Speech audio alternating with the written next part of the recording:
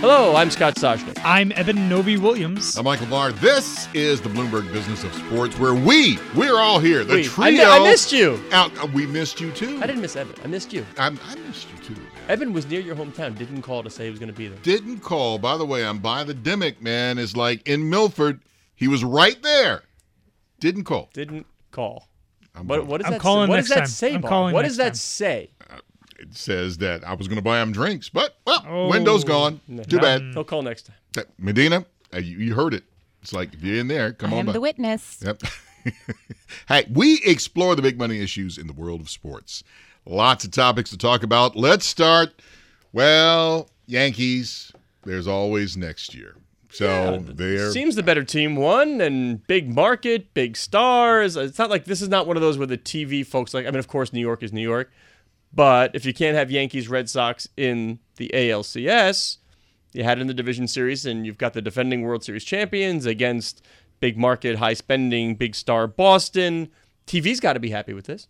Yeah, as you guys know, TV really only cares about the matchup matters. The number of games is the biggest thing. They would have loved to see, a deciding game in this series. But in light of not getting that, sure, you got, anytime you get Boston Yankees in a series that isn't one game long, I think if you're a TV, provider, or if you're Major League Baseball, you're happy with that.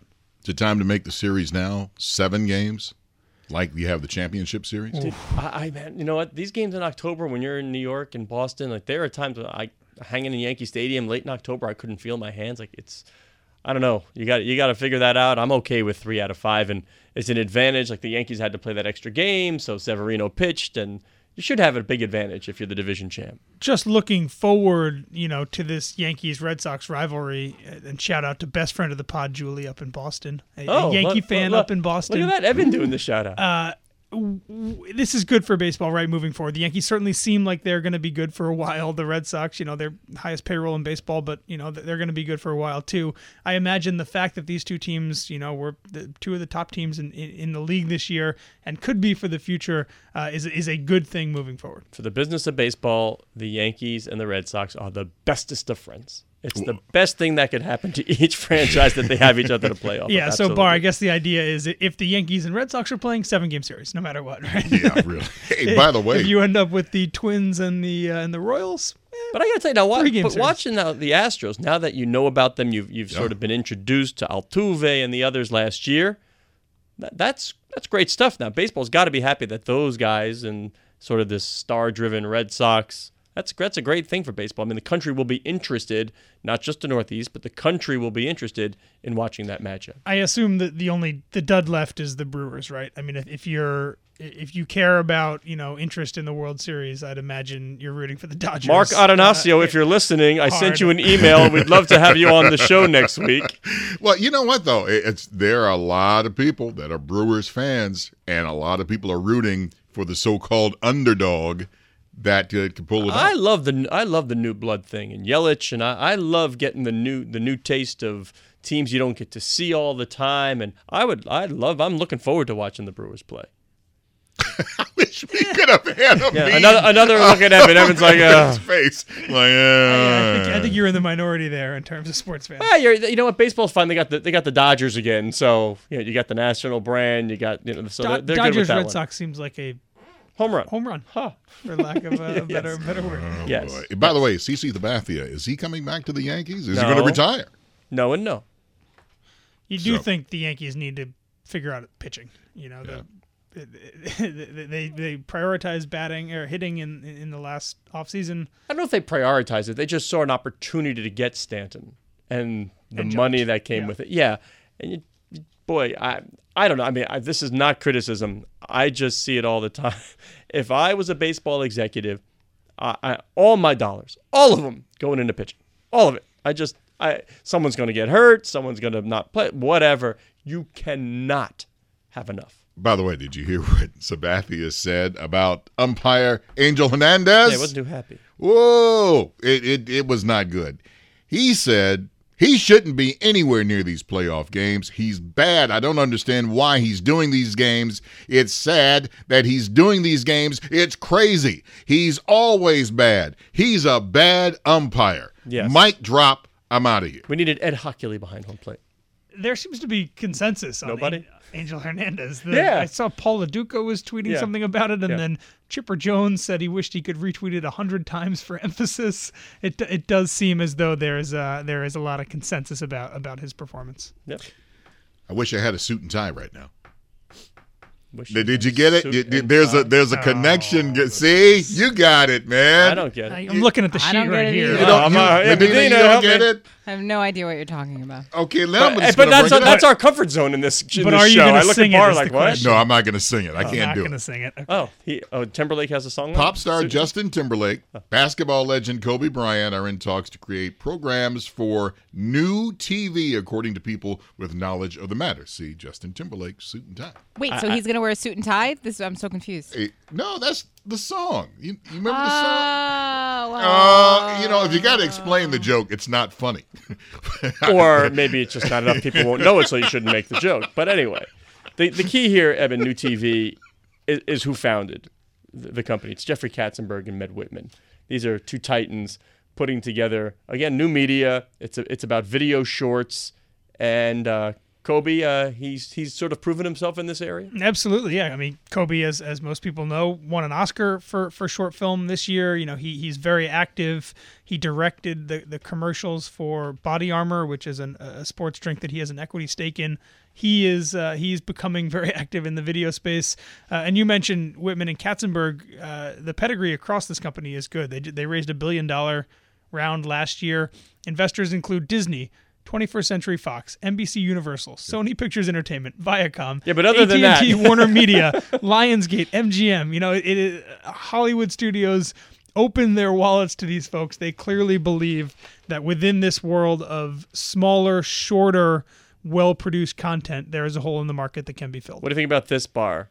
The company plans to spend the equivalent of up to $5 million an hour on the shows, on top of production costs.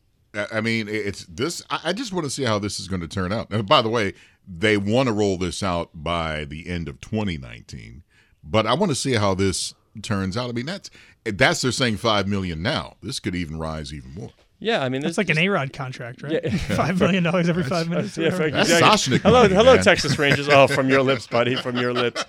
I mean, it's interesting how much the appetite for short clip. I guess it's out there. We see where the attention span is these days. It's not 2-hour stuff. It's shorter. And it will be subscription. I believe the price point right now, $5 if you're willing to look at ads, $8 if you're not. There's a lot of content out there that's free. You're willing to look at ads. Where would you be? $5 or where would you put your money down? 5 or 8? 0. Oh man! I mean, I'm not paying the 8. I promise you that. Oh, I'm saying if you were doing one or the other. 5 for sure. You're gonna watch the ads. Absolutely. No, I'm principled. I would pay 5. Okay. Because without the ads, we don't get paid. Well, if you're a subscription service, then no. But the ads come in also. It's like that's extra coin. Well, of course, we're making for us. The dual revenue stream, as they say. I value my time at $0 per hour. So we value your time at $0 per hour. I'm paying the $5 and watching the ads. Oh my! Tokyo Olympics. The spending, it just goes up and up and up and up and up. Yeah, it looks like the lead of the story when you say the price tag, and it seems like every Olympics, you can just write the template. The price tag for the, parentheses, fill in Olympics here, soaring. Whatever they think it's going to cost, it costs way more. What year is this for? What year is the Tokyo game? 2020. 2020. Yeah. This is, to put it in context, it's $25 billion would be much less than what Russia spent for its Olympics, would be less than what Beijing spent for its Olympics as well. I think the noticeable thing here is that for the IOC, Tokyo was going to be the cheap Olympics, right? It was going to be an example of what happens when you pick a city that has a lot of infrastructure already in place, that has some sports buildings already in place as well. As we see fewer and fewer countries around the world willing to open their piggy bank and willing to spend billions on hosting these mega events, Tokyo was going to be, the example of what happens when a city does it and doesn't need to spend that much money. This is what the IOC needed because so many cities were bowing out of bidding because the costs were just too prohibitive. Exactly. Suddenly, when the cost jumps from whatever the original Well, budget their was, original $7 billion, the prospectus said $7.3 billion, and now we're at 25. And by the way, that's a big jump. couldn't you just see this? Let's just say something maybe our local listeners can empathize with. Let's say this was a, I don't know, New Jersey Transit story. They're now arguing as Commuter over here. what is or what is not an Olympic-related expense. So is that sewer line? Does that count as Olympics? So now they're fighting about what even counts as an Olympic-related expense and who has to pay for it. This is not what the IOC needs if they're looking to attract a lot of cities in their future bidding process. And look at the next Olympic Games that are up, I believe, are the 2026 Winter Games, which are currently out for bid. The 3 finalists now are Calgary, Milan, and Stockholm. You had a city in Turkey that backed out, a city in Japan that backed out, a city in Austria that backed out, a city in Switzerland that backed out. You're increasingly seeing more and more cities when the planning, when you start to put together these bids, realizing, oh, this is what it's going to cost. I'm not sure if we have that. And I imagine that if you look at Tokyo, one of the biggest cities in the world, and you say, oh, they spent $25 billion to make that happen.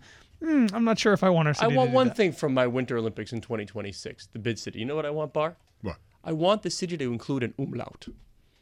I want an umlaut city. Well, I don't care. Malmo, you're Sweden. not going to get it. I don't think. Yeah. Can we add an umlaut to any of those? Coolgary? I just want an umlaut. What's an umlaut? The dots above. What's an umlaut? What's an umlaut? Oh, okay. Madena. I thought it was something else. It would be the equivalent of the Spanish tilde. Thank you. Now you're just showing off. Yeah.